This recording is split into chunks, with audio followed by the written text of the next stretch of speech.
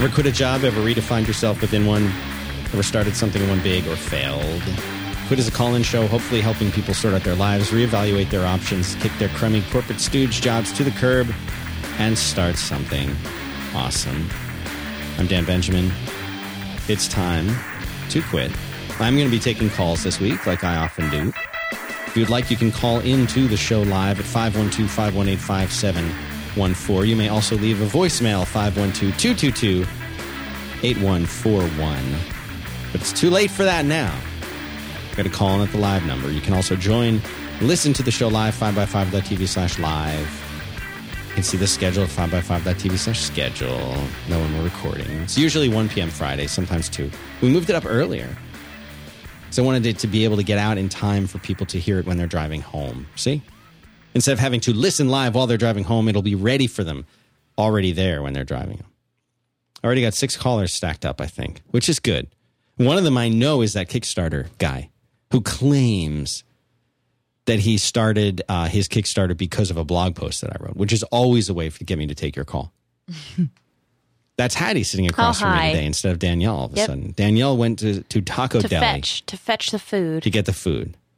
And normally Danielle is the official producer of this show. So I know she's bent out of shape about it. She's a very highly sensitive person. So she is... But somebody have her had to go notes get here the food. Too, so I'm going to try and follow them. Those are for her notes. So listen, keep this to 60 minutes. That's what I was going to tell you before. 60 minutes. I will unplug the mixer and everything else if you go over. Okay. We've already got a bunch of calls, so we're definitely doing calls today. And I've got a whole bunch of emails here. One of the topics that I wanted to talk about is not the Tumblr acquisition, but the email from David Karp. Or not email, the blog post, the Tumblr post about the acquisition and his choice of words for it. His choice of words and why exactly and what exactly it means, why he chose those words to use when he signed off his email. You'll know what I'm talking about when I get to it. Yep. Am I supposed to do a pre-roll on this show? You did a pre-roll. No, I mean a pre-roll where I talk about this. Sponsors? Is it one sponsor or am I doing Run a Network? You were doing just one? It's fine. Did you Shutterstock is the sponsor. Yeah. So we'll tell you about them as the show goes on. Am I supposed to do bandwidth one on this? I'm legitimately pissed off right now. I know, I'm scared of you. I don't know why. I've been worked up. What is the bandwidth sponsor is Cashfly, CACHEFLY.com. They do all our bandwidth. That's why your downloads are fast. CACHEFLY. Is that thunder? Yes, it's raining here. Is it we're getting tornadoes? Apparently, I was reading the Farmer's Almanac, and they said that this summer is going to be... You were just casually... I was just casually thumbing through the... Teen Vogue and the Farmer's Almanac. Nylon's a magazine? Yeah. And it had frequent showers throughout the summer. So. Wow. Who needs the Weather Channel? That's also my... Who needs the Weather Channel? My Farmer's Almanac for my life. Frequent Almanac. Showers throughout the summer. Not every day. Just frequent. Ugh. You're not going to take over the show, are you? Because sometimes... Sometimes I do that. You do that. Sometimes you're in here. Well, that's not what I'm doing this time. All right, cool. Last week I had Scott Johnson on the show, the Frog Pants guy. What a great show that was. What a privilege to have him on the show. Wonderful man. Lovely man. And he runs Frog Pants Studios. He does shows over there. Apparently he does a daily show now that's been going on for a while. And he's an artist, draws stuff. So if you missed last week's episode, which was episode number 24, I highly recommend it.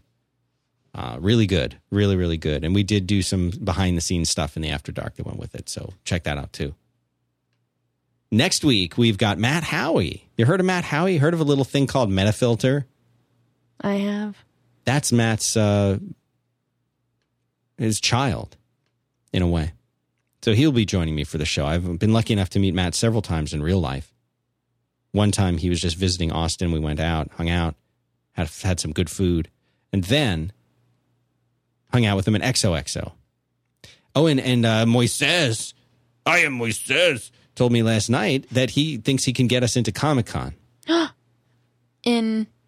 It's end of July, I think. Oh. Me and Moises, me have connection with Comic-Con. Me, I'm coming to office to collect check today. Me like the money. Me like the money. Me, Moises, want money. Me drive there in person. So we'll see if we can get to Comic-Con. Anyway, people don't care about this. Here's what they care about. I got in a fender bender. I was in the parking lot on Anderson, right by the Alamo North, adjacent to the CVS. I'm driving at the appropriate speed for a parking lot. I don't know if it's 5 miles an hour, something like that. 7:30 p.m., still light out. I'm driving past the CVS on my left, and I'm heading toward Anderson. And when you get to the end of the parking lot, there's a little ramp that you drive down that puts you out onto Anderson. Right? So I'm driving there, and as I'm approaching the little ramp, at what I would guess is 20 miles an hour. This isn't a parking lot, Hattie. You're not supposed to go that fast in parking lot. Thank you. This lady in a piece of crap Hyundai comes flying. Now, on the ground is what's called a painted, for our international listeners, it's called a painted stop sign. And that means on the ground there is a white strip painted in white on the ground. That's thunder. I wonder if that'll pick up on the mic. I hope. And that means frickin' stop your car is what the white painted stop sign means. You can see this. But even if there wasn't one, this is an intersection where people are coming in and driving out of the parking lot. You would think common sense would tell you to stop here. Common sense would tell you to stop, even if there wasn't a painted stop sign. She's going about 20 miles an hour, making no effort whatsoever to even slow down or pay attention to the conditions of the road or who else might be there in the parking lot with her. She flies right across the little intersection where people would be turning in and turning out as I'm approaching it. And as she's doing this, that amazing thing happens where everything goes into slow motion. So I'm getting to this point here, and I see her not stopping, and I say, she doesn't seem to be stopping. In fact, this is real time. This is the time my brain is going. In fact, she's still driving through the stop sign. At this rate, I think I'm going to collide with her. I should turn the wheel or something. Well, let me put the brakes on. And the brakes go on. And I feel them do, you know. That's the ABS. Right. And at this point, I say, I'm not going to be able to stop in time for sure. Now I will turn the wheel. This is how it's playing out in my mind. It's at this speed. Really slow like that. So she takes an evasive maneuver, which is just kind of swerve to the right. I turn the wheel to the left. The front passenger side of my car collides with the rear driver's side of her car. That makes sense. People can imagine this. Not quite a T-bone, but similar. Parallel T-bone. So she pulls over, I pull over. I walk out. I walk over to her car first, and I make sure she's all right. She's fine. Go over, look at my car, look at her car, look at the stop sign painted on the ground. And I say, hang on, I'll go get my insurance information. So I go, I grab my pad of paper, write it down, get her information, write it down. I probably shouldn't say too much else about it because it's in the whatever. You can't say too much. Limbo. I don't know what they say. But this kind of thing happened. Now, I don't want to go into detail. It's clearly her fault. It's clearly her fault. I don't want to get into what she's telling them, what her statement is or anything like that. This is the kind of thing that when this happens, you're kind of sitting there saying, do I get pissed off about this? What's the point in getting pissed off about it? Do I get rattled by this? What's the point in getting rattled? There's nothing I can do. No one was hurt. Cars are both drivable. Doesn't look great, but they're both drivable. So what's the point in getting irritated about this? There's no point. And I keep thinking back of all the calls that I've had on this show, Hattie, all the calls that I've had. That one from that guy who went in to he's sitting in his boss's office. And his boss is telling him basically like they had gotten word from several of the other technically supervisor or parallel type employees that the guy had done some things wrong, had poor performance. Mm-hmm. You remember that guy? Mm-hmm. And he got very, very, very upset. And he did send a follow-up email. I didn't read it on the air because it was private. But the follow-up email that he had was, he had a whole transcription of the whole conversation. And it was clear he was very upset. And things that upset us in life, I mean, you can totally lose your mind when something upsets you. You make bad judgments. Yep. I stayed completely calm in this situation, mainly because nobody was hurt. Nothing serious had happened. No airbags had deployed. So I was relatively calm. I mean, I think it's tough to do that in a job situation. It's tough to do that in a situation that's more personal than this. But I could have burst out of the car and been like, "You stupid witch, why weren't you watching where you were going? What the hell's wrong with you?" But instead, I just walked over. I said, "Do you have insurance? Can I have the information, please? I will be filing a claim. You went through the stop sign." "What stop sign?" I walked over to her. I said, "Yeah." I said, "This one right here." Wow. And she said, "Oh, I didn't even see it." I said, "I know. That's why you hit my car." I said, "I know. I'm filing a claim." Well, she's denying it anyway. Hattie, can you find the Tumblr post from David Karp where he says F yeah? Because that's the topic. Then we're going to do some calls. I just want to introduce the topic first. And just message me the URL for that, please. Okie doke.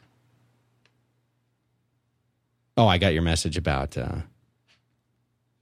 Danielle. What you were talking about just then, about choosing to be, to get angry or not to get angry, and how to handle situations. I'm trying to find, there was a video, there was a video that was along the same lines of that. It's like, you choose how to handle your environment and things like that. I want to, maybe next time you can play it. It's not easy to do. I think you'll like it if it's. It's not easy in that situation. I will tell you, I was a little bit. Do you find that post? I'm looking for it still.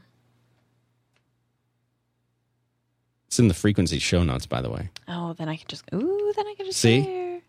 Dotted Where do lines, I go? 5x5.tv/ frequency show Hattie does if you want to hear more from her. Frequency. So in this situation, it's easy to get rattled, and it's very easy to get rattled and very easy to get upset when you're in that situation. And this is something Merlin and I talked about way, way, way back in the early episodes of Back to Work. Bless you. Thank you. And in this episode, I was saying I used to sit there and I was working from home, and I was in a software development role, and my boss was in another state, and all the people I worked with were in other states, all independent, for a few exceptions. And I used to sit there, in my T-shirt, my sweatpants, not showering for 3 days, eating scones. And I would get these emails from my boss, or really my boss's boss, technically. And he would nitpick the hell out of every little thing in this software that we'd built. And the way the language of it was so passive aggressive, and just, how come this happens? Why doesn't this happen? I click on this and then I see that. Instead of this, where's this thing? I don't know. I can't find it. It doesn't exist here. That kind of email. Mm-hmm.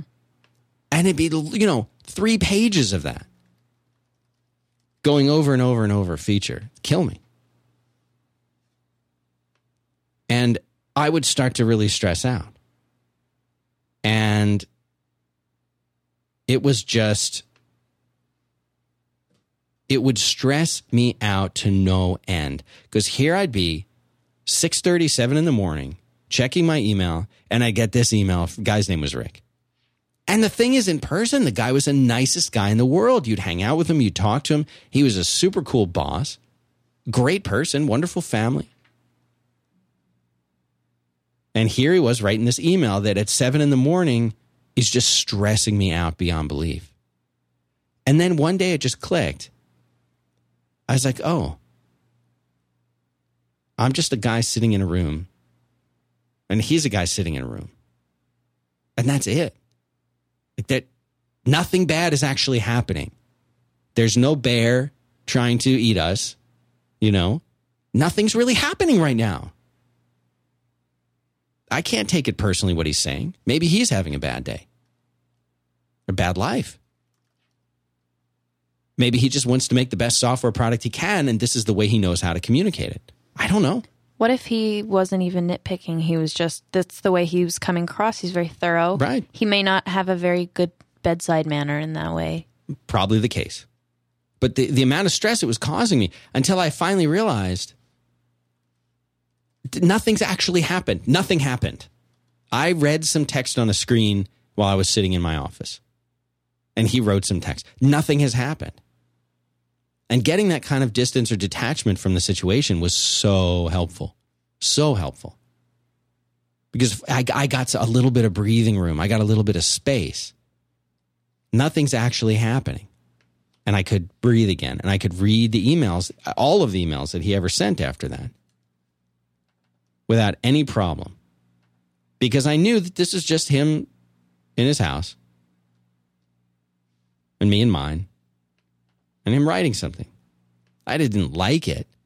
But then I found out other people had this problem too.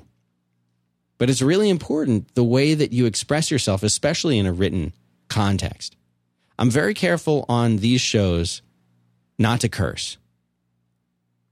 My friends on this show, guests on this show, sometimes curse. And the show does have an explicit tag now. You kind of cursed on this one a little bit. Frickin'? Hell? Piece of crap. Crap?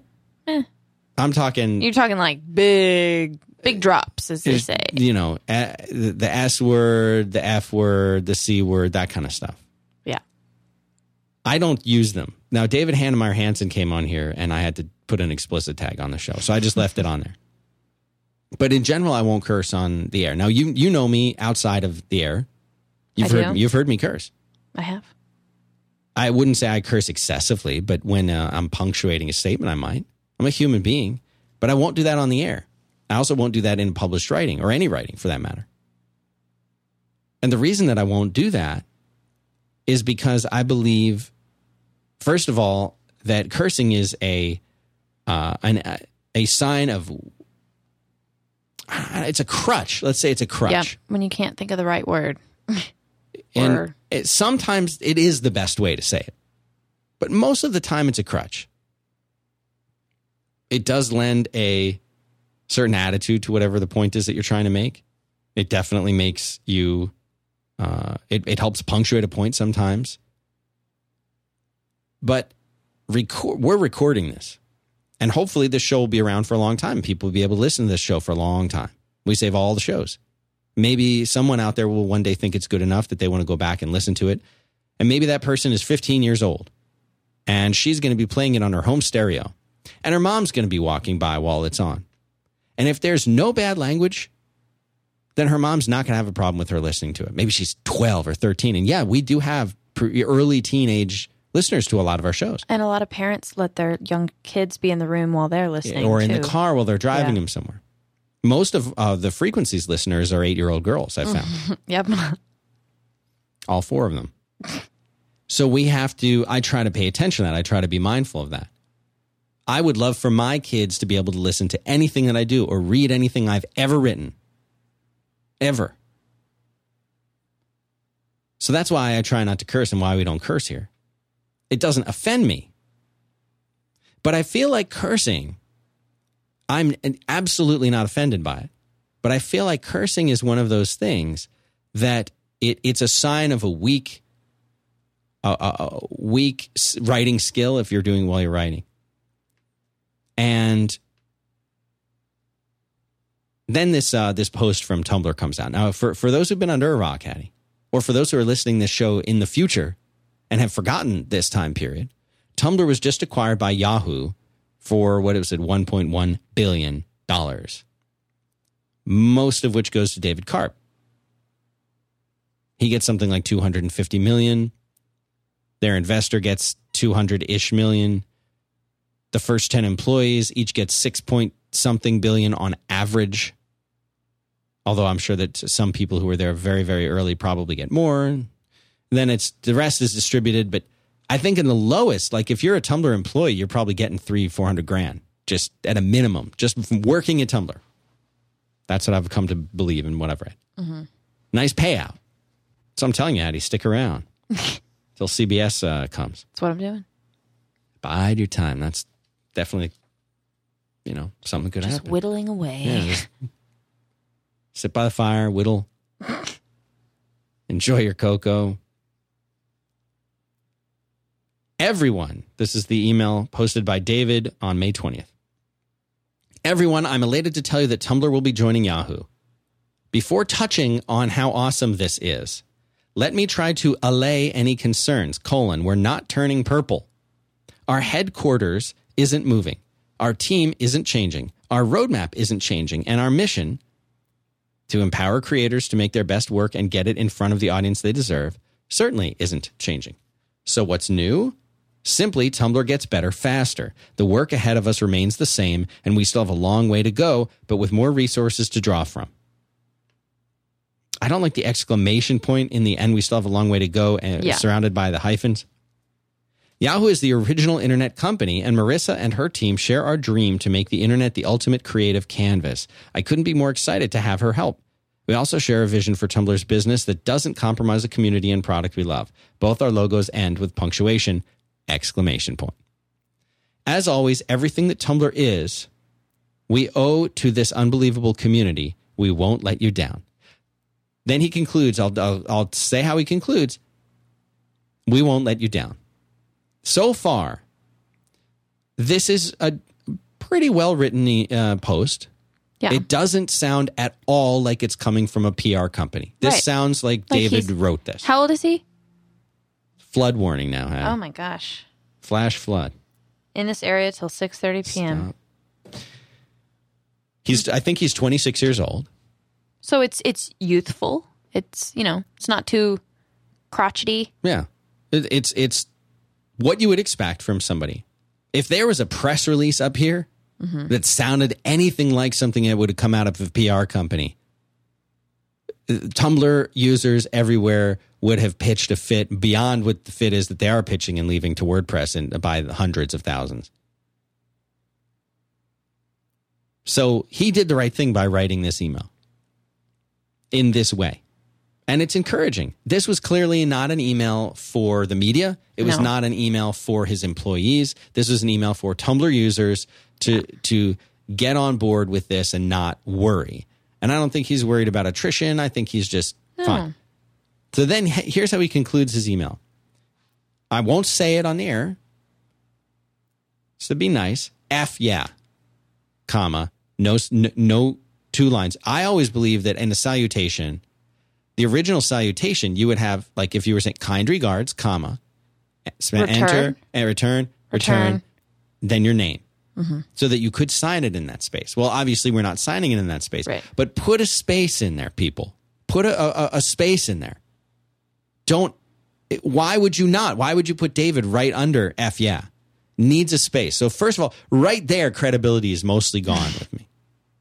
Obviously, the guy's, smarter than I am because he's got $1.1 billion into his company, $250 million of which is his. Right. So he did something better than me. But he should still put, if anything, that should teach him to put a space after the closing. He's setting an example. Now everyone's going to do, well, David did it. I don't need that space.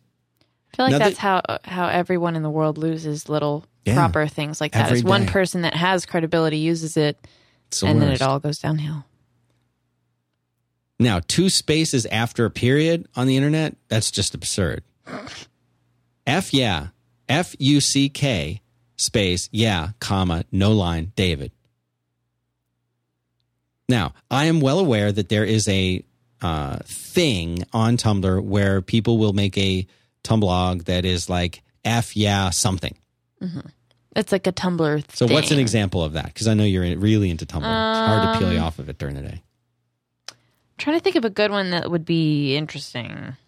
That is an example. The F Yeah Dictionary. Okay. F Yeah movie posters. One of the ones I like. So what most of the people who, when I asked this early in the week, Monday or Tuesday, I asked early in the week, what do you people think? What does this make you think of? What does this make you feel? This F Yeah directory is, did I say dictionary? Yeah. Wow, I'm tired. Are you all right? Dictionary. Directory is a collection of all the F Yeah blogs. So you can start there. So here's what I asked on Twitter. I'll get to the calls. Calm down. Freaking people. Does closing your 1.1... You know what? Hang up. I don't care. Does closing your 1.1 billion acquisition post with profanity somehow assure users that you're still cool, haven't sold out, and aren't the man? That was my question. Another question. Who is the intended audience of that post? Tumblr users, the media, the general internet population? I did later have another tweet where I said, yes, I know about the F Yeah trope on it. Yeah. So I asked Danielle to go through and collect the interesting responses from this. That all came in on Twitter. Rolly Chalo says, I think all it does is remind people you're 26. Mm-hmm. However, I'm one to talk. Shoot, look at my Twitter feed. Lots of cursing, but I'm also not a CEO of a $1.1 billion company. I think this was on the one hand saying, I acknowledge this cool F Yeah trend on Tumblr. I'm aware of it. I'm one of you. That's what it says to me. Right. I'm like you. I curse. It's like Mark Zuckerberg wearing the T-shirts and the hoodies. It's like... What it also says is, see, if we had sold out to Yahoo, not sold to Yahoo, but sold out to Yahoo, well, then I wouldn't be able to do that. They'd censor me. But this just shows you I'm not the man. They're still the man. I still have control. I'm still one of you. Don't worry about it. Yeah, give that time. He's going to become a corporate stooge in a matter of months. Just watch. He'll hide it really well, though. He seems like a really good guy. But he's going to have to align. It's just give it time. Look at him in 10 years. See where he's at. Still, congratulations to him. It's a big deal. I wish I was a Tumblr. I wish I had become a Tumblr employee. I'd love to have $350,000. You'd have to be in New York, though. Oh. Exactly. And that's where it all stops for you. Yeah. You mentioned New York. And you're out. And I just dropped the mic, back away. That's it. Mike Swim, 2M, says maybe that's the way he speaks, and to his audience, profanity is no longer considered profane. Do we have a collection of other posts by him in such a manner? I have not done that, but other people did comment to me that that's his typical way of posting and tweeting, and this is just him being him. So at what point do you feel that you have a responsibility to your audience? Well, his responsibility apparently is to close out in such a manner. To close out in that way that makes it very clear that cursing is fine. Now, I don't have a problem with cursing. But what you do when you curse is you limit your audience. Yeah. If you're the person that goes, I almost said guy. I've got women listeners, Hattie. They're coming out of the woodwork I now. know. For this show. Whenever I would go to meet somebody and there'd be a woman there and she'd be like, oh, you're Dan Benjamin. I listen to Merlin. I'm back to work. He's so cool. Ladies do love Merlin. Once in a great while now, I'll be like, oh, I listen to Quit. So... And the frequency. And yes. Well, if you're there, they mention that too. But if you're the person in the office who decides, you know what, I'm not going to wear a T-shirt and an old pair of cut-off jeans to work and flip-flops, which I'm going to kick off under the desk. But you actually look nice when you go to work. If you care how you look and you look nice and you go to work, you look nice. Why not also be aware of how you speak and what language you use? And maybe that will set an example for somebody. And why is that so bad? I'm not offended by profanity. But I never hear somebody cursing and think, wow, they sound really smart. Maybe that's not your goal. Maybe you don't care. Maybe you don't want people. Maybe the kind of people that you associate with would think you were all snooty if you didn't curse, or if you had a better vernacular to use. And then, you know, you go to a bowling alley, you're going to hear cursing. But I feel like it's a crutch. Now, why am I so upset about this? This guy is a CEO of $1 billion company. That doesn't mean, oh, you've got to sell out, you've got to be the man now. But it means people are going to pay way, way, way more attention to what you do. So think carefully about what you do in public. What you do in private is totally up to you. When you're having a barbecue at your house and your friends are over there and you're cursing, fine. This is the email or the post. I keep calling this thing an email. This is the post that will always be there for when the Tumblr sale happened in a year, in 5 years, in 50 years, in 100 years, if people are still even paying attention. This is the post that will be there. This is the post for all time. Right. This is the post you will be known for making. This is the mark he's leaving on the world kind of thing. F yeah. I'd be embarrassed of that. Right. What's wrong with saying, you guys are the best. Thank you, Dave. F yeah. Okay, what if he would have just linked to something that had that in it? Would that lessen it? I don't know. Jeremiah Hester. He says, coded way of saying all your nip slip and prawn tumbleweeds will still be okay. Tumblerweeds, sorry. Will still be okay. Seemed silly, though. Robert Curry, who, gosh, I love Robert Curry. He says, whenever I use profanity, I feel I'm being lazy and uncreative. I tend to think the same about others. Is this a big deal? Is this a big deal to end your post this way? Yeah. Yes, it is, because people are paying attention to this. This is the post that people are going to pay attention to. This may be the only post. This may be the only post I've ever consciously read knowing it was from David Karp. I don't know that I've ever read anything he's ever written before, and I may not read anything he ever writes again. But I read this one. That's what I think of him now. Yeah. Well, and and there's people, a lot of the people who wrote to me said it makes him seem like maybe he's one of those guys that's in a place he shouldn't really be in. Maybe he doesn't deserve it because he doesn't appreciate it.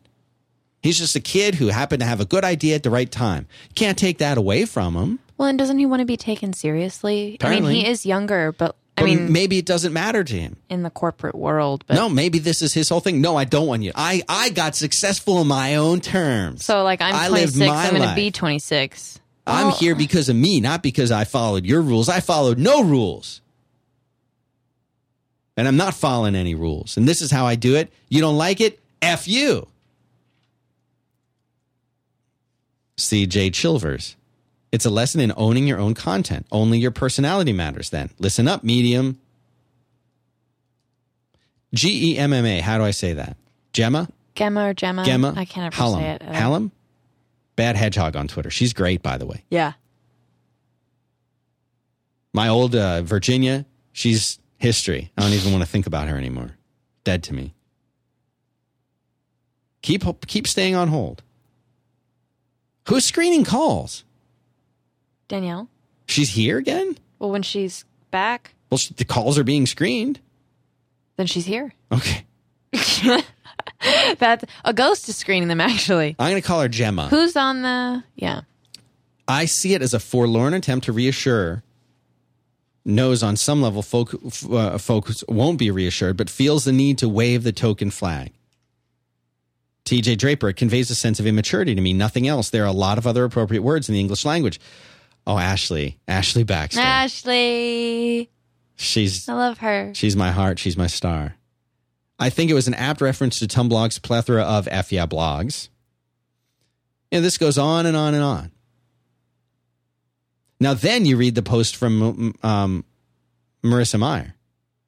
And her post is absolutely corporate speak. It's absolute. I'm not even going to read it. Toy.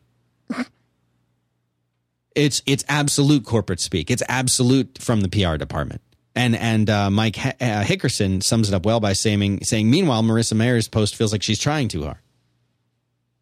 I agree. I don't think anybody has anything to worry about Tumblr. It's going to be fine. Yahoo will take care of it. I wouldn't be surprised if Yahoo changes their name to Tumblr. That's how important it is for their future success. Tumblr is the future of Yahoo. It's that simple. They are the future of Yahoo. That's right.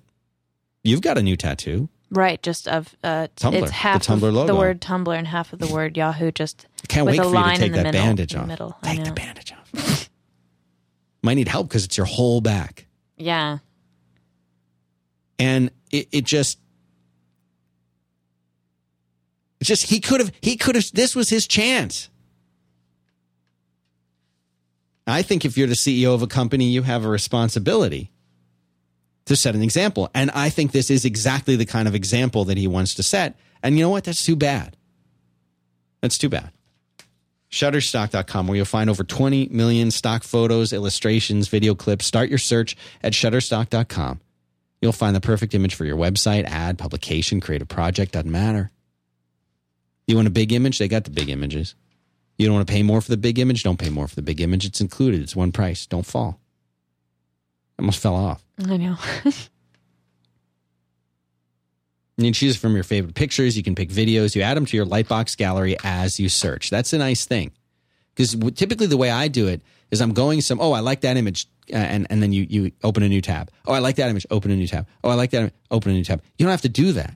You can put these things right into your own light boxes, which are so cool. And then they're categorized. They're organized. You can share them with other people and do whatever you want. It's genius. And they've got an iPad app that lets you do it. Genius. I want, when you do the Shutterstock call, I only want to hear one thing, because she does all the account management. That's why she's not on the show anymore. Right. She's busy doing that. I got busy. I want the Shutterstock. Who's our guy at Shutterstock? Arjun. Arjun. Is that a real name? Mm-hmm. Is he American? I don't know. Okay. Ask him. I want him to say, oh my God, Quid is outperforming all the other shows. That's what I want as well. That's it. Well, we got to step it Quid up is then. outperforming these listeners are jerks. They don't care about this show. They Shutterstock. legitimately, they do not care about this show. They want it to end. All these people, selfish jackals, they don't care. Have you ever been told by Shutterstock that Quid is the biggest show performing? He never got back to me. That's what I want to know. He should get back. He should call you in a panic saying, can we buy out the rest of the Quid for all year, please? How do you help? Shutterstock.com. And when you find what you want to buy, Dan sent me 5. Dan sent me, and then the number 5. 30% off any package, Shutterstock.com. Save the show. If I don't hear that from him, I may not do another episode of this show. I found a link to quotes about cursing and, different ones. Let's hear I'll some read of you them. one. Yeah, I would like that. I want to make sure that they're not like all for cursing. Mm-hmm. Right. That would be anti my entire argument. Exactly. Thanks for derailing the show. Alexander Pope said, to swear is neither brave, polite, nor wise. Words are sacred. They deserve respect. If you get the right ones in the right order, you can nudge the world a little. Tom Stoppard. What's wrong with formality? Conversational speech is conversational speech, and most of the shows that we do are pretty conversational. But what's wrong with being a little tiny bit formal? Worst case, you're being respectful.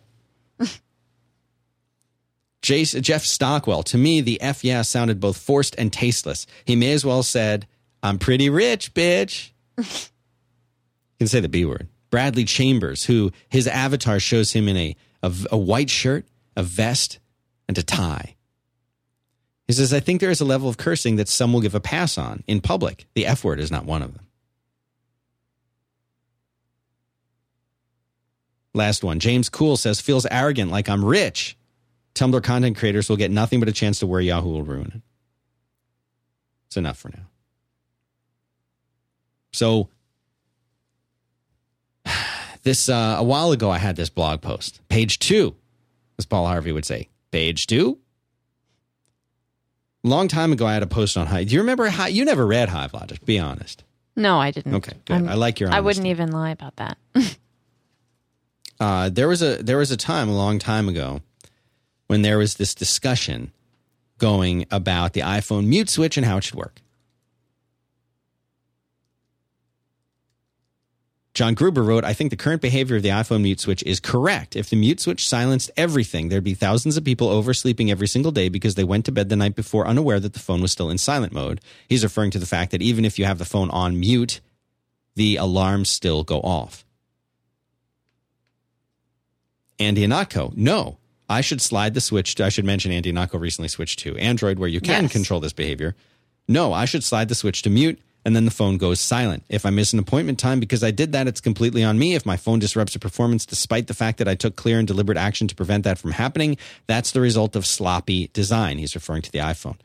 Or arrogant design, which is harder to forgive. At the time, I said, my take, physical settings should always trump and override software settings. If you flipped a switch, you've told the iPhone something very important, just like when you flip a switch in the real world. When you turn off a light, you expect the lights to go off and stay off. When you hit the mute button on your TV, you expect it to stay muted, even if your favorite show comes on and you miss the first 5 minutes because you didn't hear it. Well, these guys came out and they made a hardware solution to this. Okay. Which is a Kickstarter project. And Ron in Utah, 33 years old, see, she's getting the ages now, is the one behind this. Ron, you need some help, though. You're not anywhere near where you need to be. Right? Not even close. Well, we're getting there. All right. Hi, Ron. Welcome to the show. Hi. All right. So talk to me about this. You came out with this thing, and you claim that it was. I don't think it was because of my blog post. I think it was because this bigger discussion. But you're just being nice. Is that true? Well, let me preface my response by saying that I have a friend on the line with me who's a colleague and a longtime friend that it's been his childhood dream since he was like 4 to be on your 5x5 show. So he's with us. He's like conference in. His name's Dan as well. Okay. Hi, Dan. And so if it's uncouth for him to be here, you can tell him to leave and don't hang up. It's fine. So listen. I would. Well, welcome to the show, guys. So you now... I was the one that sent the email. Okay. So actually, here's the deal. Hang on. Quiet. When I tweeted about this show, you had like 18 backers and $500. And I've tweeted about the show. You now have 65 backers, $1,376. You've got 29 days to go. You're looking to get $24,000. Okay. I think you will probably make it. I think after this show, you'll definitely make it. And here's the idea. You call this thing, this is called the Mutator, which is a great name. Who came up with that, Ron or Dan? That's Dan. Dan. All right. Good going. Yep. Dan, I don't know if you need Ron. And then you say, here's the thing. The mute switch doesn't work the way that people want it to work. And you guys came out with this thing. Here's what I want to imagine, because, as we frequently say on this show, radio is the theater of the mind. The theater of the and mind. Basically, you have a little pyramid that is attached to what looks like an otherwise normal iPhone-style headphone jack. And the little pyramid sits on top of the jack. The jack goes into your iPhone, and it will mute everything. Why? Because it's absorbing the sound, and then the sound goes nowhere. And if you want that to change, if you just want sound now, you don't have to pull the thing out. You just twist it. You turn it. Genius. That's the selling point. And there's been times, like I have one of the streaming machines in here, the Mac Mini that does the streaming.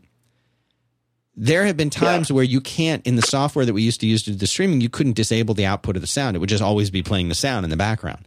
So I took a little headphone cable, and I just clipped it so it was just the plug, and we'll plug that into the output. Essentially, that's what you're doing here.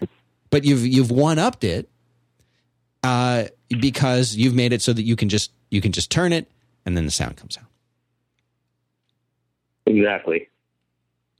Yeah, it's something that we felt long and hard. It's been really something that's bothered me since the original iPhone, but it's the buzz, like your blog post, that kind of said, hey, there's enough people out there that think like I do, and you're one of them, and it became clear, hey, let's try to do something about this. And plugging in a headphone was the first iteration, but then it's like, it works and it's great. You cut off a headphone and it works, but right. It'd be nice to not have to remove it, and if it looks better. So I mean, you've got this Mutator was thing, born. and what's involved in making this thing work? As far as what? I mean, getting this thing out there, getting this thing into production. Producing it? Why $24,000? Yeah. Oh, it's actually it's small, and I think that maybe is deceptive. A lot of people think it's simple, but to create this custom tip that we're going to need to create, that's the headphone, plug portion, and then also to do the plastics to mold it onto it. It's quite a bit in tooling and development as well as production. So, it's deceptively simple looking, but it's a pretty complex project, as every engineer that we've spoken with so far has tried to make clear. So but we've come a long way, and we feel like we've got a good handle on it now. So $24,000. So, you get this thing, and what happens next? Are you guys working full time? I have a job.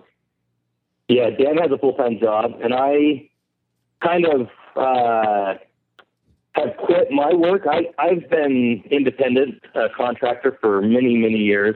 I do photography and web work, but I decided I didn't want to do contract work anymore. And so I kind of took a big risk in saying, I'm not going to go out there and solicit any more work or really take any more jobs. I'm going to focus on my own products because I want to see something from the beginning to the end. Usually Right. I jump in and I help people get things off the ground, and then I hand it over to them. It's like spending 9 months carrying a baby and then handing it over to a new mother, if that's not a weird analogy. And so I want to see this thing grow all through its formative years. And I feel like the only way I can do that is by actually putting my own thing out there. I've got a million ideas.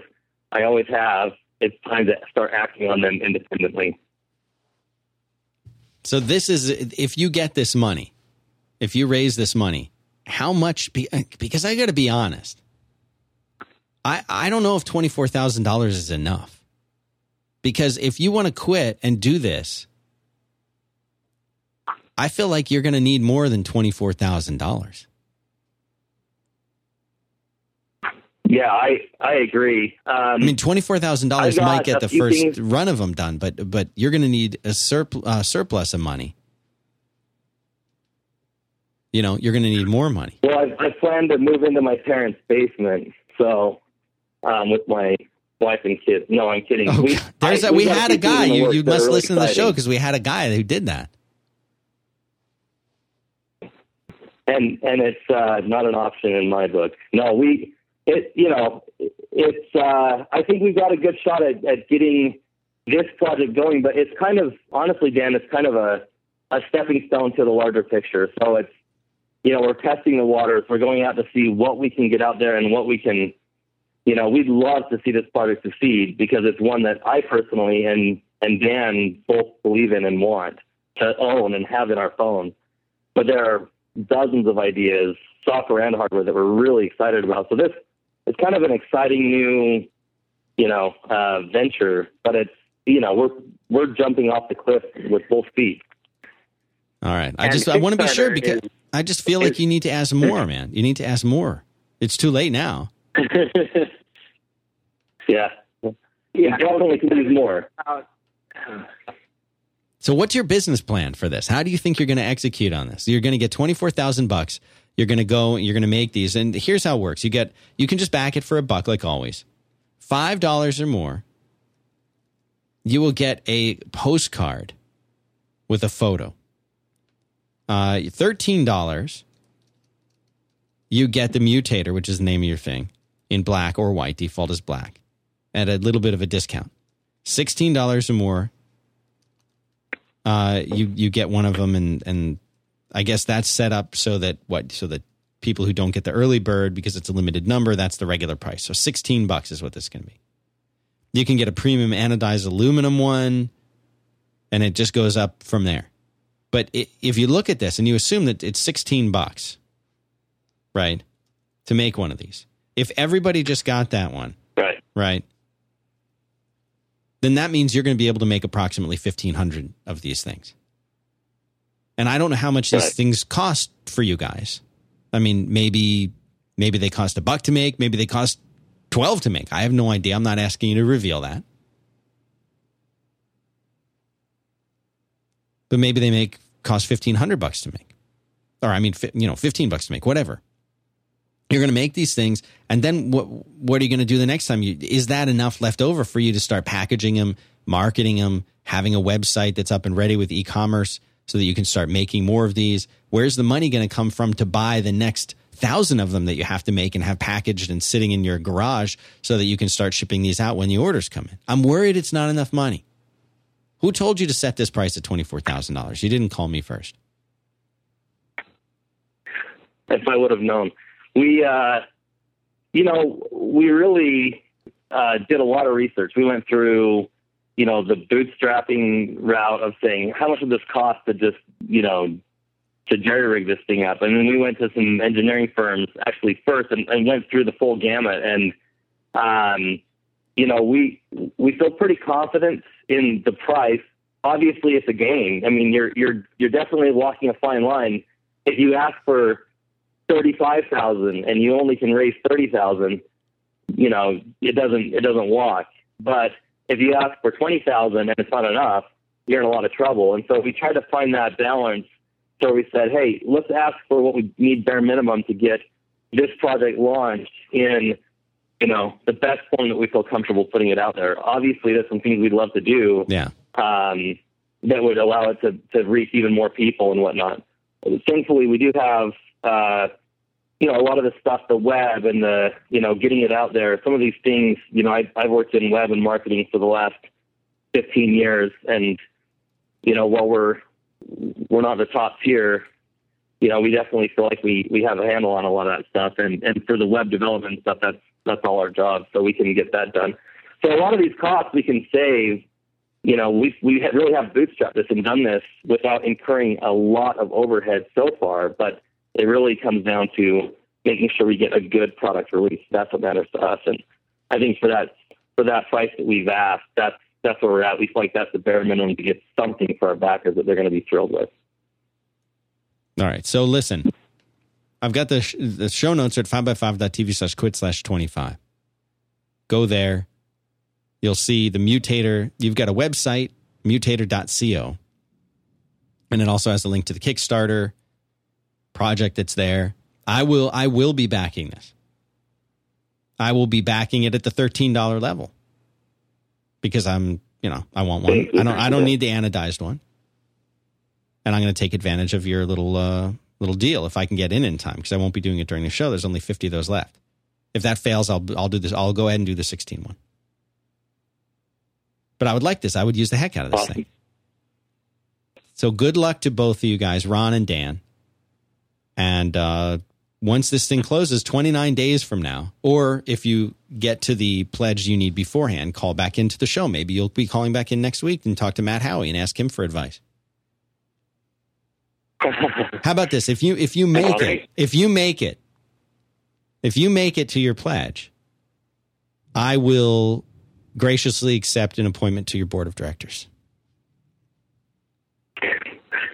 Well, that's great. We've actually got the documents printed up. So good. But only if you make it. Only if you make it. Otherwise, you'll be a failed entity. But I think you guys will make it, and hopefully we can help a little bit. I'll tweet about it again, and hopefully our listeners will go and check it out because it's a really cool project. Good luck to you guys. Awesome. Thanks so much, Thanks Dan. for the call. I think they should ask for more. Oh, good one. I like it when the young people call in. The youngins. Mike, he's 26. He's in San Antonio. He's trying to balance school with work. Thinks he's going to start up his own company now. Mike. Good afternoon. Good summary?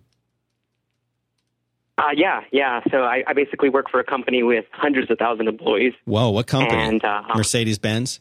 Yeah, I'd rather not talk about it. Okay, I'll assume it's Mercedes-Benz.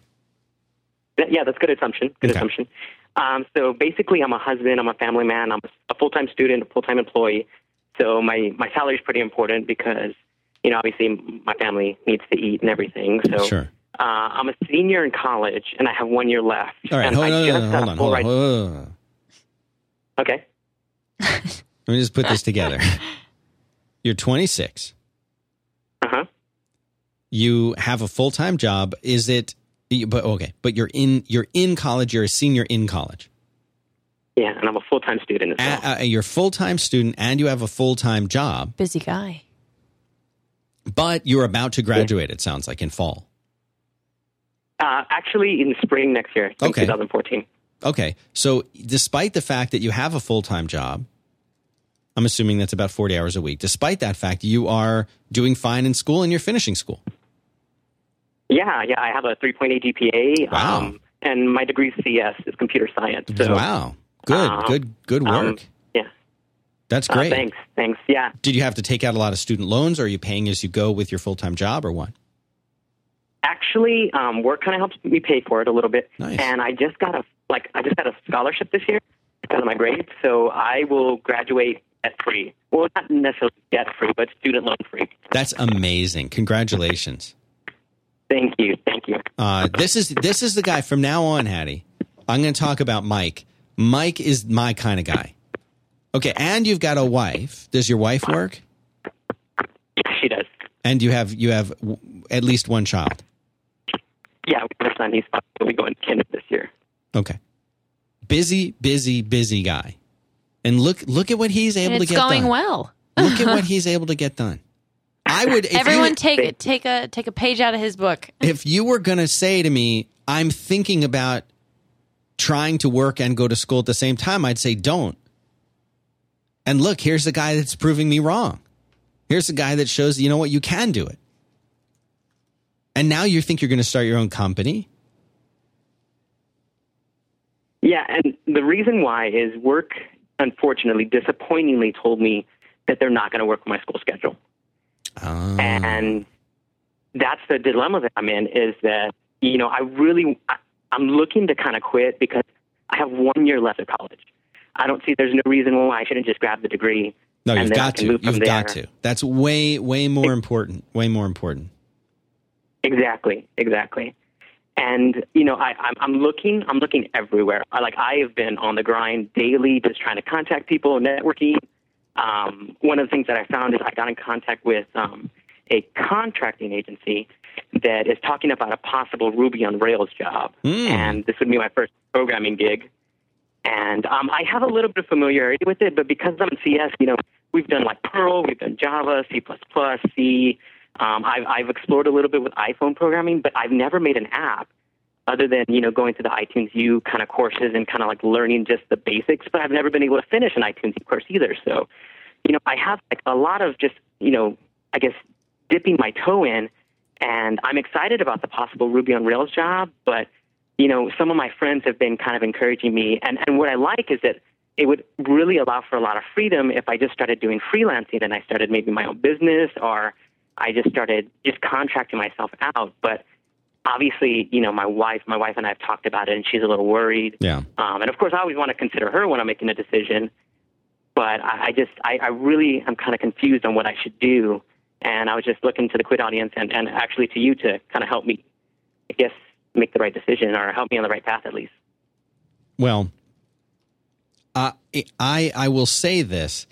I have a bachelor's degree. And I've said this before on the show. It's not the most appropriate bachelor's degree for what I've done in my career, but just goes to show you that just having a college degree, having a Bachelor of Arts, Bachelor of Science degree will do wonders for your future potential jobs. There are many jobs that they just want to see a degree that's somewhat related to what you're doing, or that you can explain how is related to what you want to be doing. But what more than anything else, what it says is, hey, I can go through college. I'm qualified now. I went through college. I did it. I did that.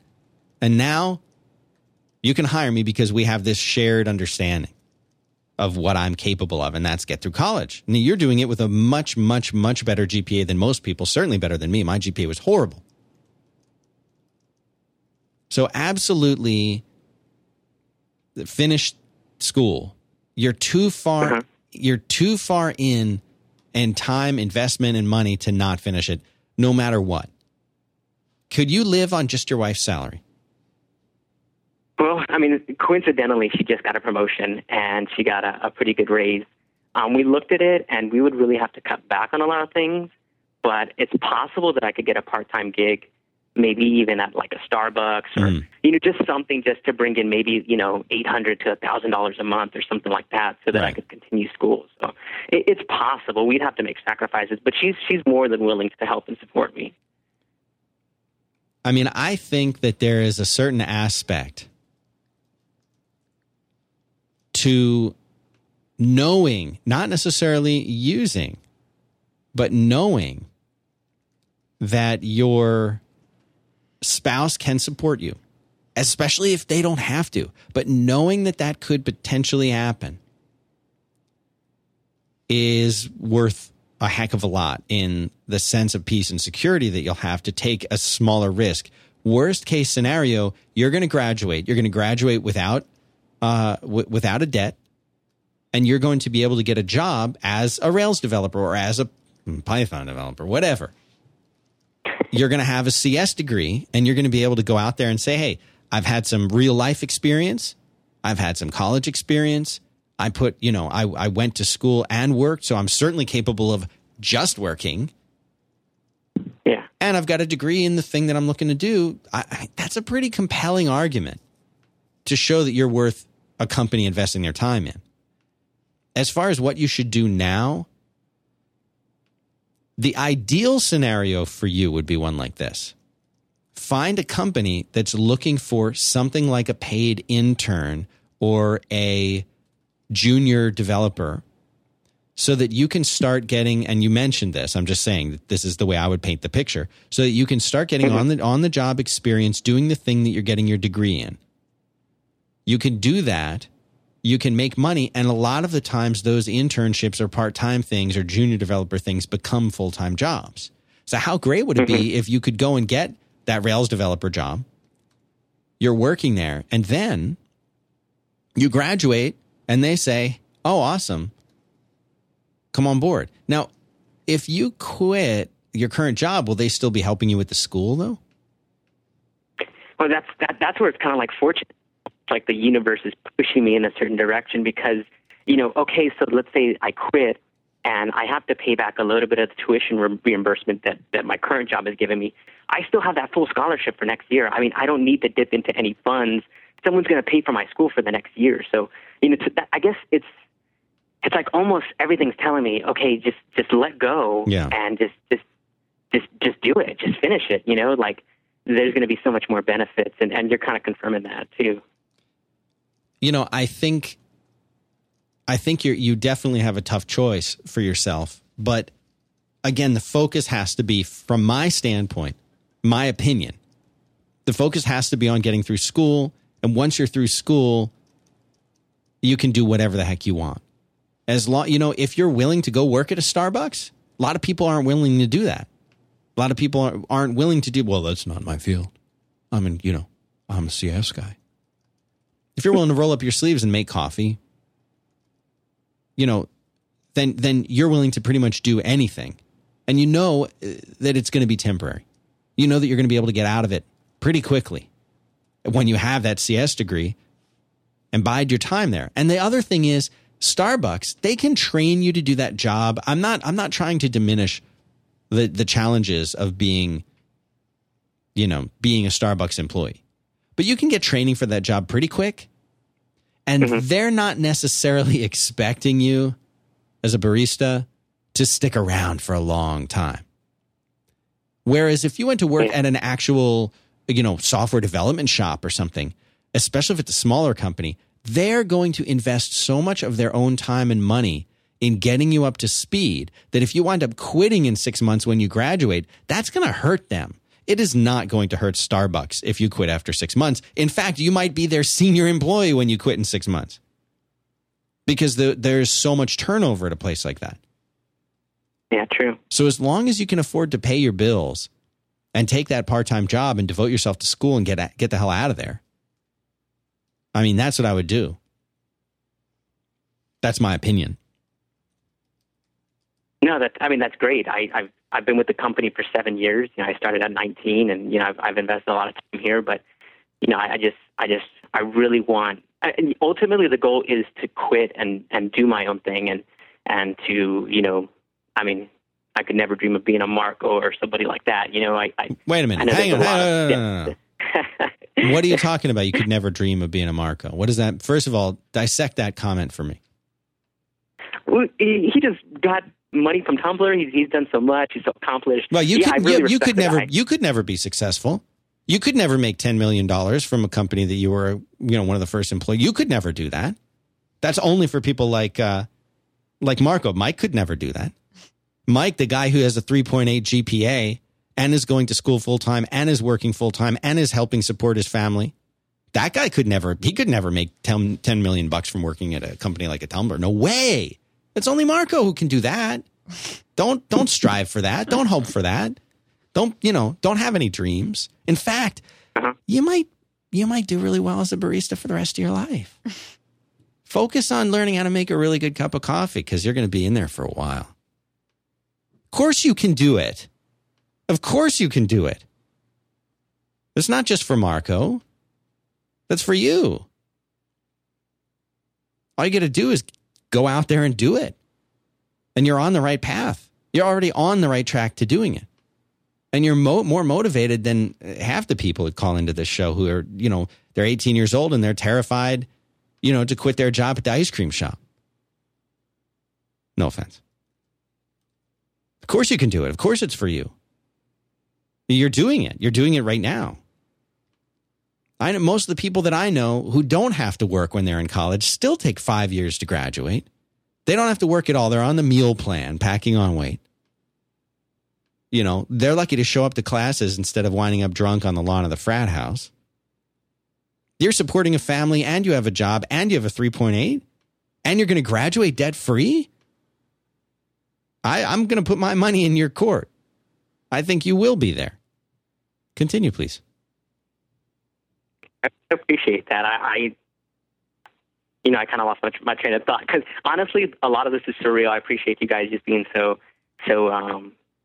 generous with your comments and your sort of praise, and I don't know why more people don't do it. It's something that I just set my goal and, just work at it. And, you know what? But maybe you will never be part of a company that gets you $6 to $10 million for being one of the early employees. Maybe that will never happen. Maybe you will never have an iOS app that you sell and that, that now you're in a point where you can just work on the things that you like. I think for most of us in the technology world, that's really what we want. We just want to be able to choose the things that we want to work on ourselves. What would you like to work on? Oh, I don't mind working. I just want to choose the stuff that I do. I want to have well, it took me almost 40 years to get to that point. And I'm not in a situation where I don't have to work. I have to work. But I do get some choice in what I do. And it took me 40 years. I mean, obviously I wasn't working from birth, but it took me to that age to be able to get to this point. That and yet I'm still very thrilled to even be here at all because I never thought I would. I mean, I hoped I would. But I didn't know. And there were lots and lots of things I did that failed utterly. You're already on the right track. So, my opinion, let go of that thing that's holding you back. I wouldn't run out of there, but find something that you can do. Focus on school. Get out of there. Have as little debt as you possibly can, and then go make use of your degree. And then call me in a year when you're at a startup that just got sold to Google, and you've got a couple $1 million in the bank. You can kick me a couple $100,000 as a thank you. Yeah, I'll make sure to do that. All right. Listen, you said that on the air, so we've got you there. All right, Mike, thanks for the call. Good luck to you. Let me know what happens. Thank you. You guys are great. Appreciate it. Take care of yourself. This is a nice guy. I don't know what. Oh, Robert Shaw is on the phone. Robert Shaw. He is the minimalist capsule guy, and he has advice for the mutator guys. This is a guy who knows. Yeah. Robert. We're connecting people. Robert. Hey, Dan, how are you? Good. Silence your cat. What's the story? What are the mutator guys going to do? What should they do? Did they screw up by not asking for more? How much did you ask in your Kickstarter? I asked for $16,500. Not enough. And yet here you are. Well, yeah, it's an interesting thing when you're doing setting the price. You have it's in the Kickstarter games. You have to have it low enough where people are like, oh, he can reach the goal, but then you can't have it too high so that that they're like, oh, there's not enough support for it initially. So I think their goal is not really the problem. I think the problem is they have too many choices. One of the things that we did early on when we did ours is we only had two options. We had an early backer level, and we had the actual product. Okay, so for people who don't remember, you came out with this wallet right here, Hattie. This wallet. There it is. And this is the Minimalist wallet from Capsule is your company, right? And right. I hate a big wallet. I know. We all do, I think. And this is just, I have in here 3 credit cards, my driver's license in that little pouch, and then in the little strap, I carry on a few grand. I mean, yeah. I don't like to walk around with less than 10 grand. You really like to have that. But they're that. $1,000 bills, so it's no big deal. Right. It doesn't take up much space. So this is, and then it can be a front pocket wallet so that it's less likely to get pickpocketed. And if you have a back issue, it won't affect your posture when you're sitting. And I gave one of these to the guy in the suite mate of mine, Anthony Armendariz. Senor Armendariz. He's right over there at Fun Size. We share, they sub from us. And he was so thrilled to get this because he's like, oh, I need a front pocket wallet because I can't have a back pocket wallet.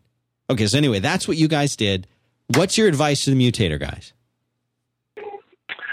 A couple of things. They've already kicked out the project, so some of the things have already left the train station and they can't fix. Right, because they've got a black one, they've got a white one, they've got a one that's made out of carbon steel that's light and carbon steel that's dark. They've got they've got a million options on there. Right. So that's one key thing is I think for Kickstarter, you want to keep it as simple as possible because not everyone is familiar with the platform. So when you're reaching out to a broad audience, if you confuse them by not letting them know what they should be backing. And I think for these guys, the $13 level and the $16 level is really all they need. The other things just confuse the point. They want to get the basic Mutator made, and at their price point of less than $20, which I think is the real sweet spot of Kickstarter. They should really focus on that. Once you start asking people to back over $100 for something that's not proven, they get a little gun shy. Yeah. So that would be my first advice for the things that they haven't had folks back on. See if they can remove those for now. If you end up exceeding your goal and then have already met your funding, then you can go ahead and start introducing new things, which would be these other options they have, like the aluminum or the custom green. Because the reality of the situation is they want people to click on the first thing they see and back. And at a $13 level, it's not that hard of a decision to make. I would actually also recommend that they get rid of the $5 level. I noticed on our project that folks that are going to back $5 will likely back $13. Interesting. You don't want to give them another option to have to decide. It's like, 13 is too much. I'll back 8. It's not that significant of a difference. And even if you got 100 people backing you at $5, you cover that really quickly with a few your backers at the $13 level. So I recommend condensing it so that the first time you hit the page, you see the 3 options or 3 or 4 options at most, and people just make the decision easier for them. So that's one thing I would recommend. The other thing is I saw that they just launched and they've got 66 backers already, which is actually pretty good traffic. I don't know where they're promoting the product. I see they haven't. No, I'm their promotion department. Okay. I mean, I think they were on the show, and this is their promotion department. I was, you guys were promoting it, and you did a really good job of promoting it. Here's what people, I think they don't understand is if you send me something and I think it's cool, I don't feel any obligation to talk about it. But if it's cool and I like it, I will talk about it. And I will make sure to say, as I have with the stuff that you sent me, I said, oh, the Capsule guys sent me this new wallet they have, and it's awesome. And there's other people out there thinking, oh, they're paying them off. No, they just sent me something cool, and I'm going to make sure that they know that I didn't pay for We're it. saying thank you for it. You sent me for it. Thank you. And check it out. It's awesome. Help these guys. They're doing a good thing. You want to share things that you're excited about. For the guy who didn't, who had a great wallet and didn't send it to me, I didn't even get to decide if I like it or not.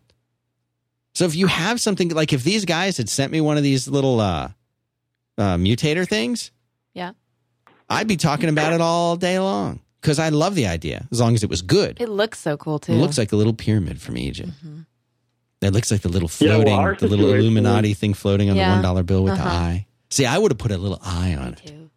These guys lost out. They should have called me first. I could have given them the whole idea. If I look at hang on, see if I have a $1 bill mixed in with my thousands. Hang on, Robert. There's one. There's just one. Is it on the one? Yeah, there it is. How do I say this? You took Latin. How do I say that? What does that mean? Here's your chance to shine. Hang on, Robert. Your dollar bill is too dirty. Of course, it's something wrong with the dollar bill. That's why she can't read the Latin. You want another one? I got another one. Yeah, there's a big smudge on this one. See, because you told me to... Ew. Do you know that all... I guess I'll just keep this dollar. All currency is covered in cocaine. Did you know that? I know, yeah. No, I knew. Like 90% of the U.S. currency is covered in cocaine if it comes from Miami. This is true. I know it sounds bad. Merlin would say ping pong, but... It's Inuit. Oh, there's a ligature. See, I would have done that. These guys should have called me. Why don't people call me? I'm an idea guy. Thanks for the $2. You earned it. So what can they do if it's too late for them, Robert? If it's too late for them, God, Robert's smart. Robert, will you? I have a new company that's a secret. Will you be on my board of directors in this thing? Absolutely. Okay. Anything for you, Dan. Where are you out in San Francisco? I'm in actually LA area. LA, that's right. I remember now. Can you? How long is that? That's like a 15, 20-minute walk to San Francisco, right? From LA? Yeah, easy. Right. Come down there the next time I'm... Once they build the train in 50 years, we'll be good. They're doing a space elevator. You could just go up, come back down, you'll be in San Francisco. Listen, we're going to be out there, I think, in a few weeks. Could you make it out there during that time? Sit down and we'll talk, sign some papers? Let's converse over email. I do everything out in the open. But all right, we can do it. We can do it your way. We can do it your way.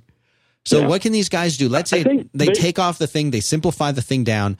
What's left for them? What are their choices? Well, I'm sure they've done a push to get promoted. For this kind of thing, there are a lot of different gadget blogs and also men's lifestyle blogs that frequently troll the Kickstarter page. So I have a feeling that for something kind of cool like this, they will get pickup. And I'm looking at it. They just launched today, and so they actually did do the right thing by calling you. Yeah.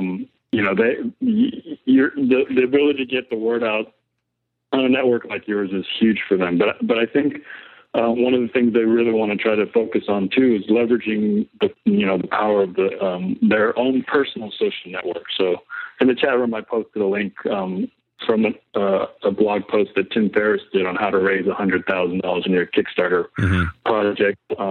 Even before you get started, there's a lot of good tips in there that I wish I had known when I was doing my project.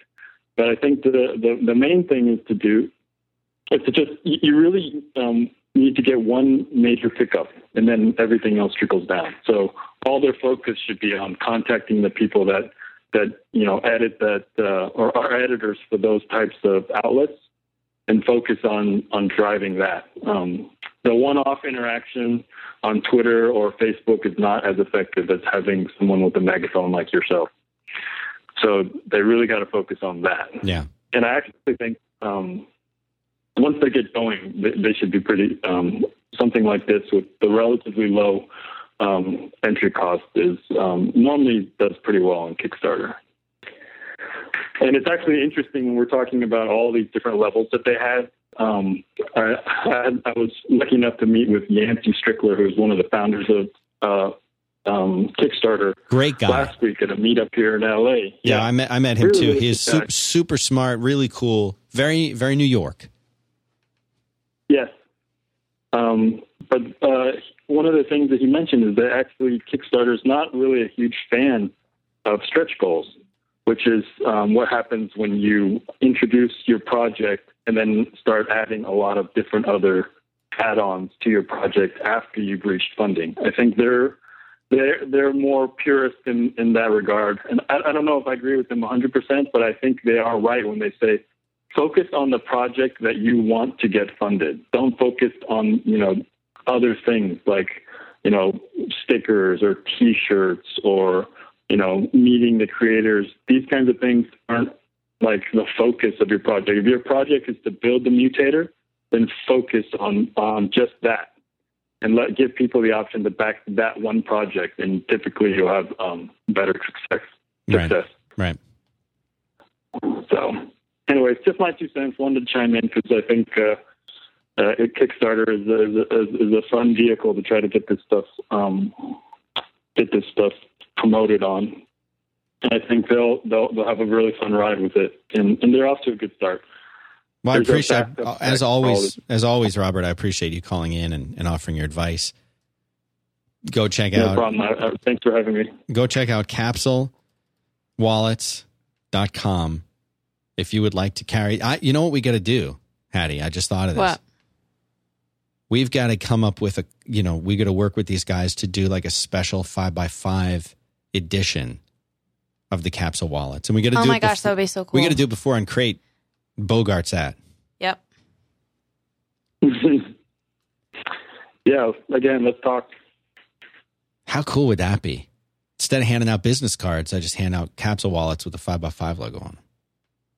Or the Jackal. Mm-hmm. Jackal brand wallets made by Capsule. They go crazy. Or just the EQ. That would be so cool. So cool. A little embossed on that. I don't wear my own T-shirts. Like I would not wear a 5x5. You won't let me wear mine.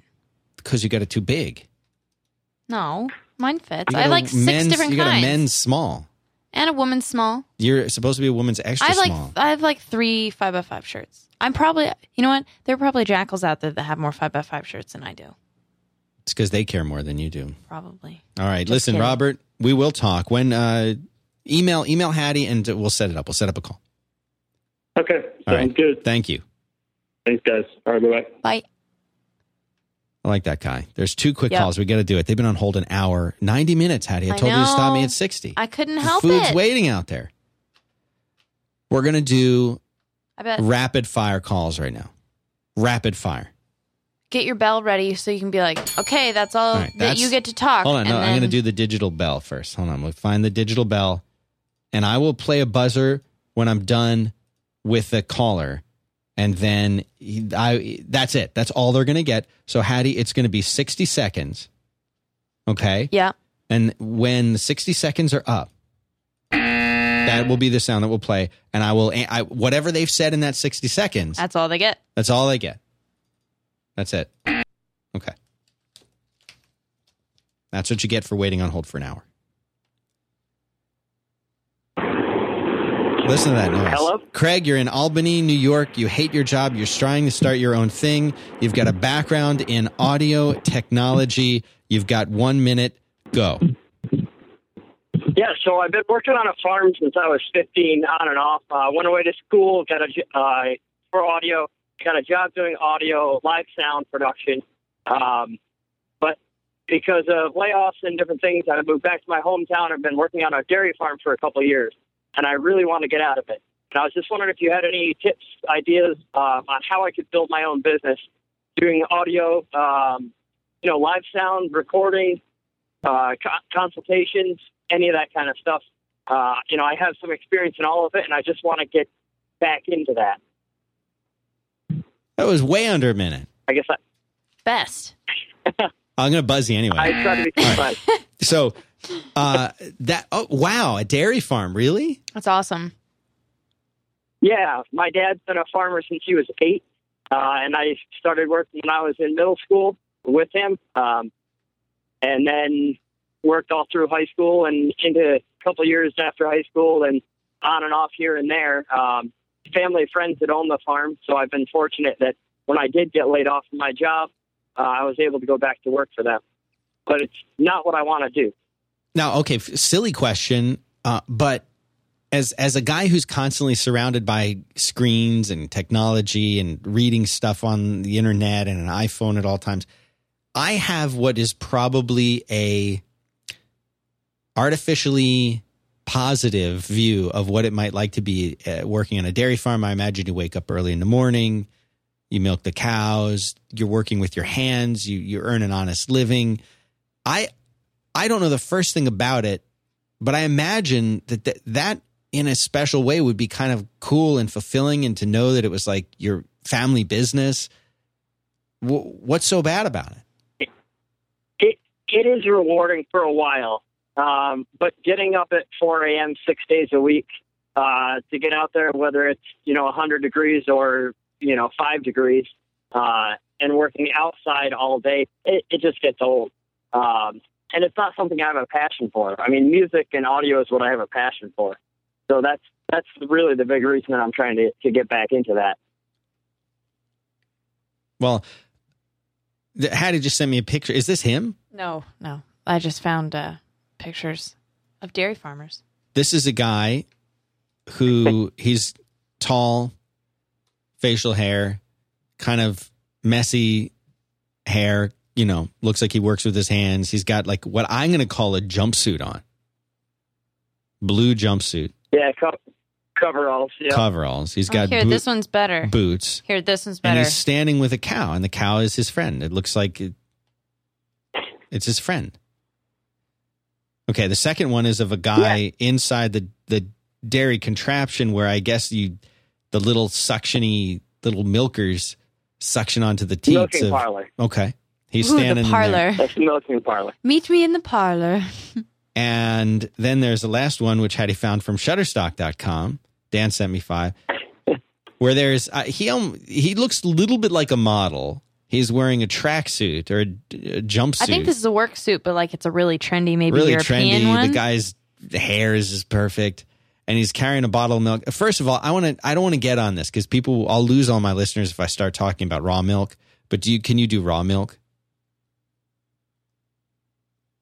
I'm sorry, the farm I work at doesn't do raw milk. Have you ever drank raw milk? Yeah, it's pretty good. Actually, when I was a kid, my dad would get milk right from the milk tank, and that's raw milk. You get used to it. It tastes thicker than even whole milk. Right. Pretty good. Okay, I was just curious. I've had it. And then you can put it into a little jar and you shake it. Got butter. That's the coolest thing. Yep. I've made butter. Yeah. I stayed on a dairy farm once. Really? Mm-hmm, in Ireland. It was on purpose? Really fun. Mm-hmm. It's a little bed and breakfast and dairy farm. It was awesome. All right. So audio tech, like you're talking about editing shows? You're talking about editing music? Or you're talking about narration work? What do you have in mind? All of it. I went to school for recording and production. Then I worked for about 5 years in live audio. So I've worked in theaters and churches at rock, concert venues, all kinds of stuff. I mean, really a big part of it is I'm a big gearhead. So you're in New York, you're in Albany. I mean, you're close to lots and lots of big cities.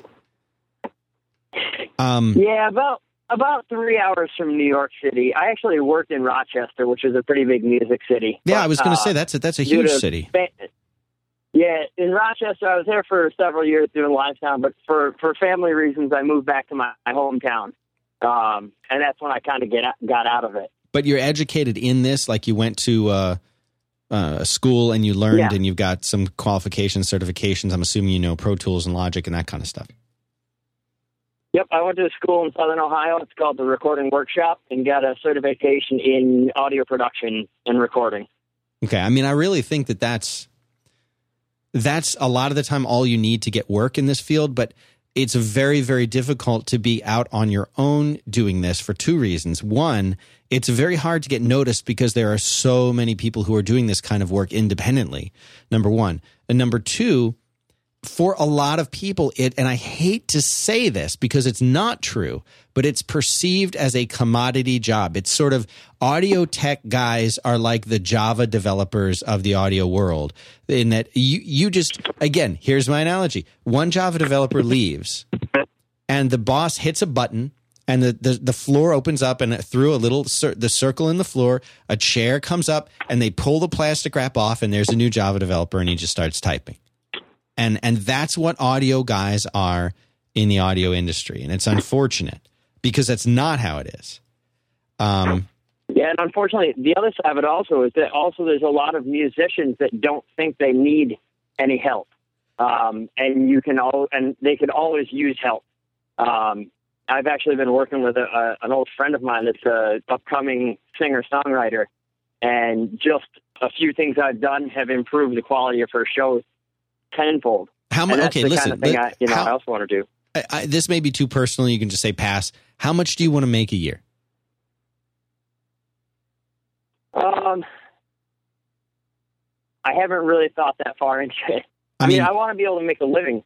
To start with, I know I won't be able to make a full-time living. My wife has an okay job, and she's actually pretty sure she's got a promotion at work that would be able to help us out a lot. But, I want to be able to make a full-time job out of it over time. All right. I mean, I think it's very doable. I think your best bet, and I've got to let you go because I'm way over here. I think your best bet is going to be to try to find, at least initially as you start to build up your practice, is going to be to find a way to work with an existing shop that's doing this, or just find a local studio that has a pool of 4 or 5 guys that they rotate in and out on different schedules, and you can go and sit in and you can do this kind of work, and you can gain the on-the-job experience that never hurts regardless of how much you have, and that allows you to just go and work with people, get ins. And then what's going to happen is you're going to eventually, somebody's going to come in there and you're going to do a really kick-ass job for them. And then they're going to be like, well, you know what? We don't really want to come to this studio anymore. We're going to be building our own studio, or we really want someone to come in and work with us on a more regular basis. Is that you? And then you get one customer like that, and you can do a whole lot more. But you're going to have to find a studio or a place that's doing them, and you're going to have to be able to go in there and join up with them. It's just too, and maybe I'm being overly negative. You can tell me I'm wrong, but it's too tough to get started without a roster of clients already. Jump out on your own and be like, oh, I'm just good. That's why you should hire me. You need something that's a little bit more there, and that can be experience, and you can get the experience while you're getting clients at the same time. So that makes a lot of sense. Do that, but you can absolutely make a living doing this. And if you want to edit my shows, I can always use additional people to edit these shows. So if that sounds like something you want to do, go to the contact page and tell us that you're the guy that called in, and we can talk about it, because I always need help. Okay. All right, I'm going to let you go. Thanks for the call, and good luck. Let us know what happens, all right? Thank you very much. All right, take care of yourself. Take care. Bye. Bye-bye. And there's people on hold, have been on hold. I'm going to take this last, but there's somebody else calling in. He knows he's not going to make it on today. All right. James, 28, Indianapolis. You passed on a job offer and got replaced. That's depressing. Hello, Dan. Hi. Hello, Hattie. Hi. As I said, I'm James Dunn, former U.S. Marine, independent Ruby and iOS developer. I love Quit. I love what you do. Long live the king of podcasting. I worked with a junior startup incubator in town, executing on other people's ideas and designs. I called to talk about launching a product and getting passed on a job offer, and then being replaced as a maintainer after spending over a year of my life on it. Wow. So my question for you is about doubt. I've got self-doubt. Like, was that a bad call? The client bought all my time, and now I've got no other clients. So I'm kind of, I have to hustle. And that should be about 60 seconds. Oh, you didn't have that limit. I so screwed up with last, but I'll buzz you anyway. Okay. You know, the question that I would turn around and ask you is, you know, this is a scenario that I found myself in at one point where I had a practice where I had multiple gigs and I was spending a lot of time getting a new gig. So, you know, I might spend 60-70% of my time doing the work and then 30-40% of the time finding and lining up new work. And you're saying you were in a situation where you wound up not being able to line up any new work. And now that you've lost the thing that you were doing, you don't have anything to do anymore, right? Right. So, you know, I'm trying to make an iOS app in the meantime and hustling, trying to work my contacts. But yeah. Yeah, I mean, that's definitely a tough situation. But yeah, I mean, like Gary Vaynerchuk says, you just got to go out there and hustle, and you know what you're going to be able to do. You've got to be able to get paying work. And that's what so many times people forget when they're in the business of creating something. They forget that they also need to be spending time, not just creating something, but they need to be able to go and line up that next thing.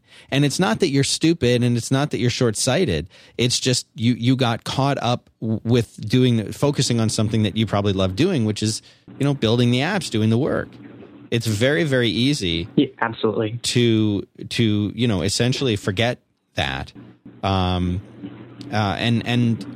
you know, you're probably, I'm assuming just from the way you sound, you're probably very committed to doing a good job.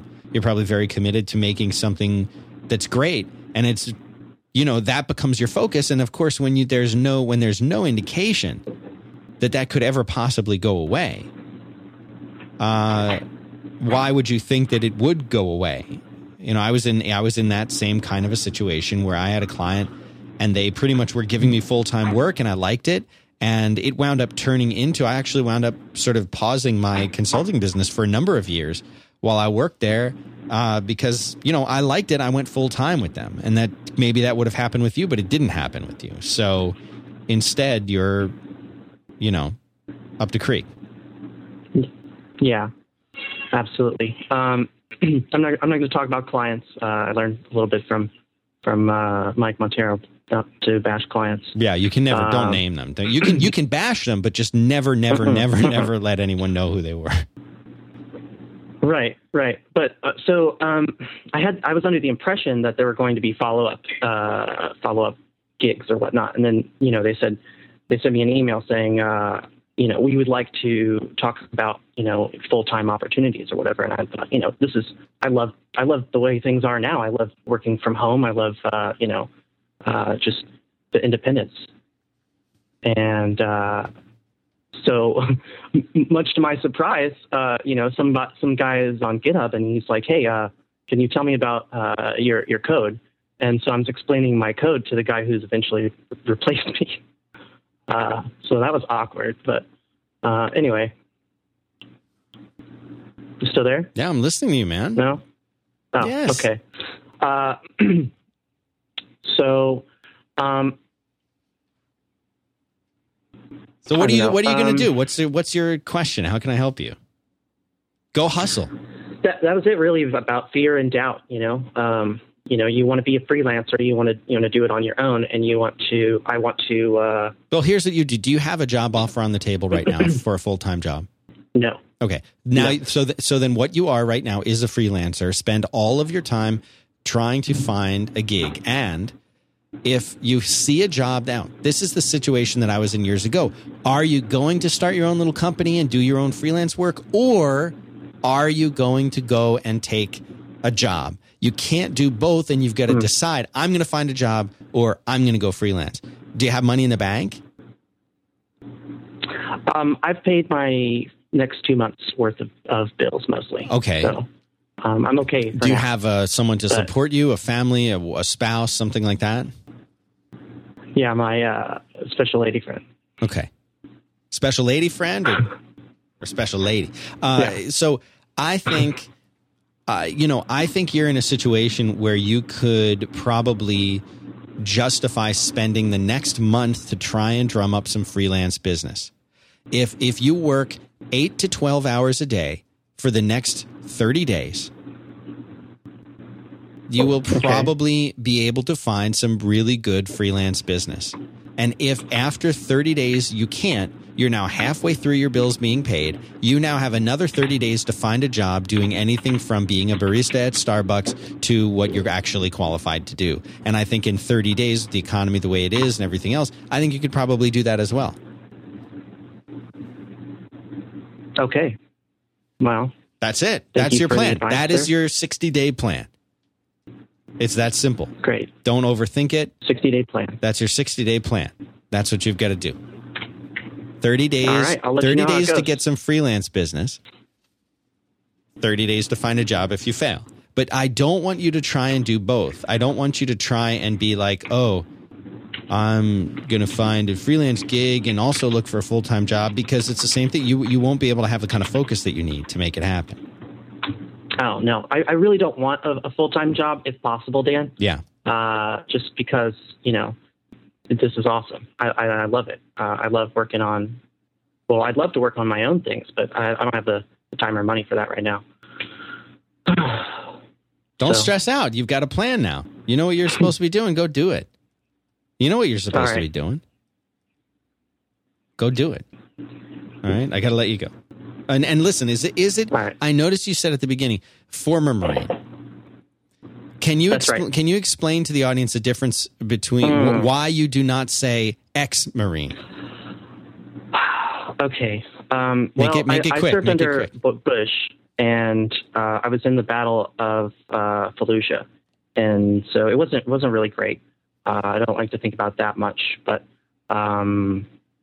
yeah, just you can find that on Wikipedia. They call it what was that? I was in the Dark Horse. They called it Operation Phantom Fury. Okay. It was pretty bad. I'll put it in the show notes. I don't want to make you talk about something you don't like. So yeah, thanks. So the difference and the reason why you guys say former Marine instead of ex-Marine is because once a Marine, always a Marine. Is that why? Right. Yeah, exactly. And but I don't like to. I don't know. You don't even want to. I'm sorry I brought it up. It's okay. It's okay. See, I was just going to say, yeah, I'm putting you in the, I have two groups for people I'm worried about, people I'm not worried about. Now I don't know what to put you in. Are you going to be all right? Yeah, I'm okay. Are you sure? Have you talked to somebody about it? Yeah. That doesn't matter. A long time ago. So what? That doesn't matter. Have you talked to people? People like professionally? No. Well, why not? I don't know, Dan. Well, maybe do that. Forget my other advice. Okay. That's my advice now. Do that. You lived through something like this. I'm familiar with this. This is exactly why you need to go talk to somebody. Not me. Not qualified to tell you about this. Yeah. I don't know the first thing about something like this. I couldn't do this. I couldn't do what you did. Well, to be fair, I didn't actually pull any triggers or anything. I just kept the network up. So what? Don't I didn't really. So what? Go talk to somebody about this. Like tomorrow. Well, it's Saturday. Talk Monday. Don't diminish what you did over there. See. I'm not going to let you make an excuse for that. This is a big deal. You need to talk to somebody about it. Very well. All right. Tell me what happens. Call me back. Call me back at your 30-day mark and your 60-day mark. All right? Okay, we'll do. All right. Thank you for the call. Bye. Bye.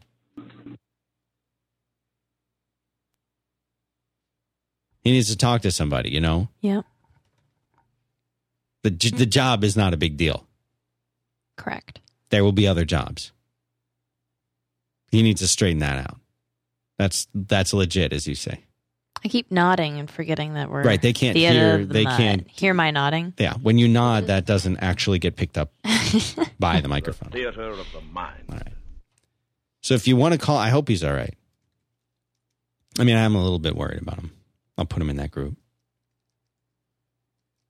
Thought I was just asking him a question about why they say former Marine and not ex-Marine. With that on everything unraveled. So if you want to leave us a voicemail message, sorry to the guy who's been on hold for 20 minutes, Bill. He's a corporate stooge who wants to get out. Bill, I hope you call next week.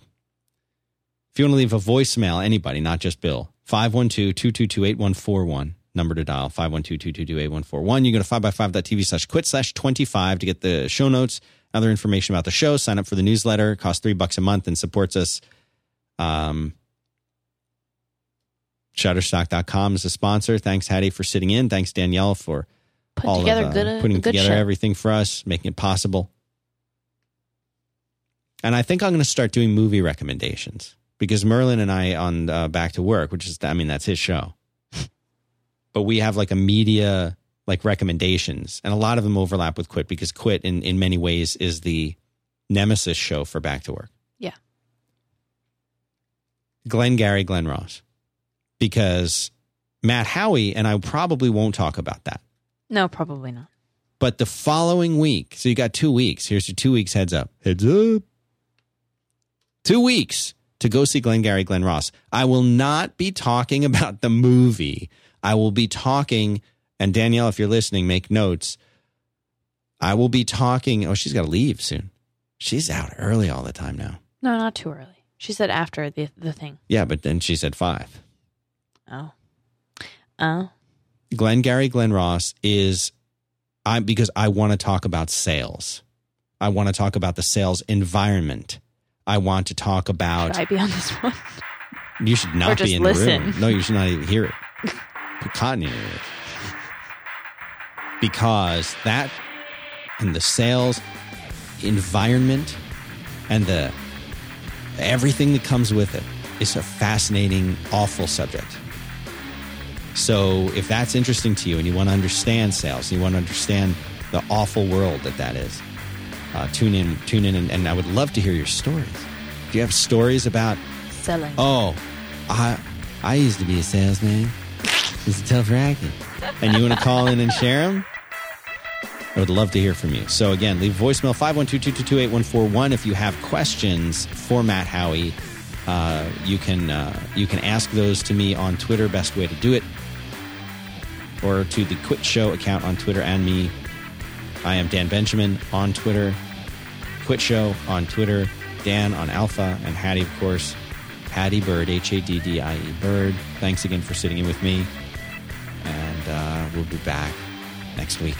Have a good one. Thanks for helping me keep the show under 60 minutes, Hattie. You're welcome. Bye.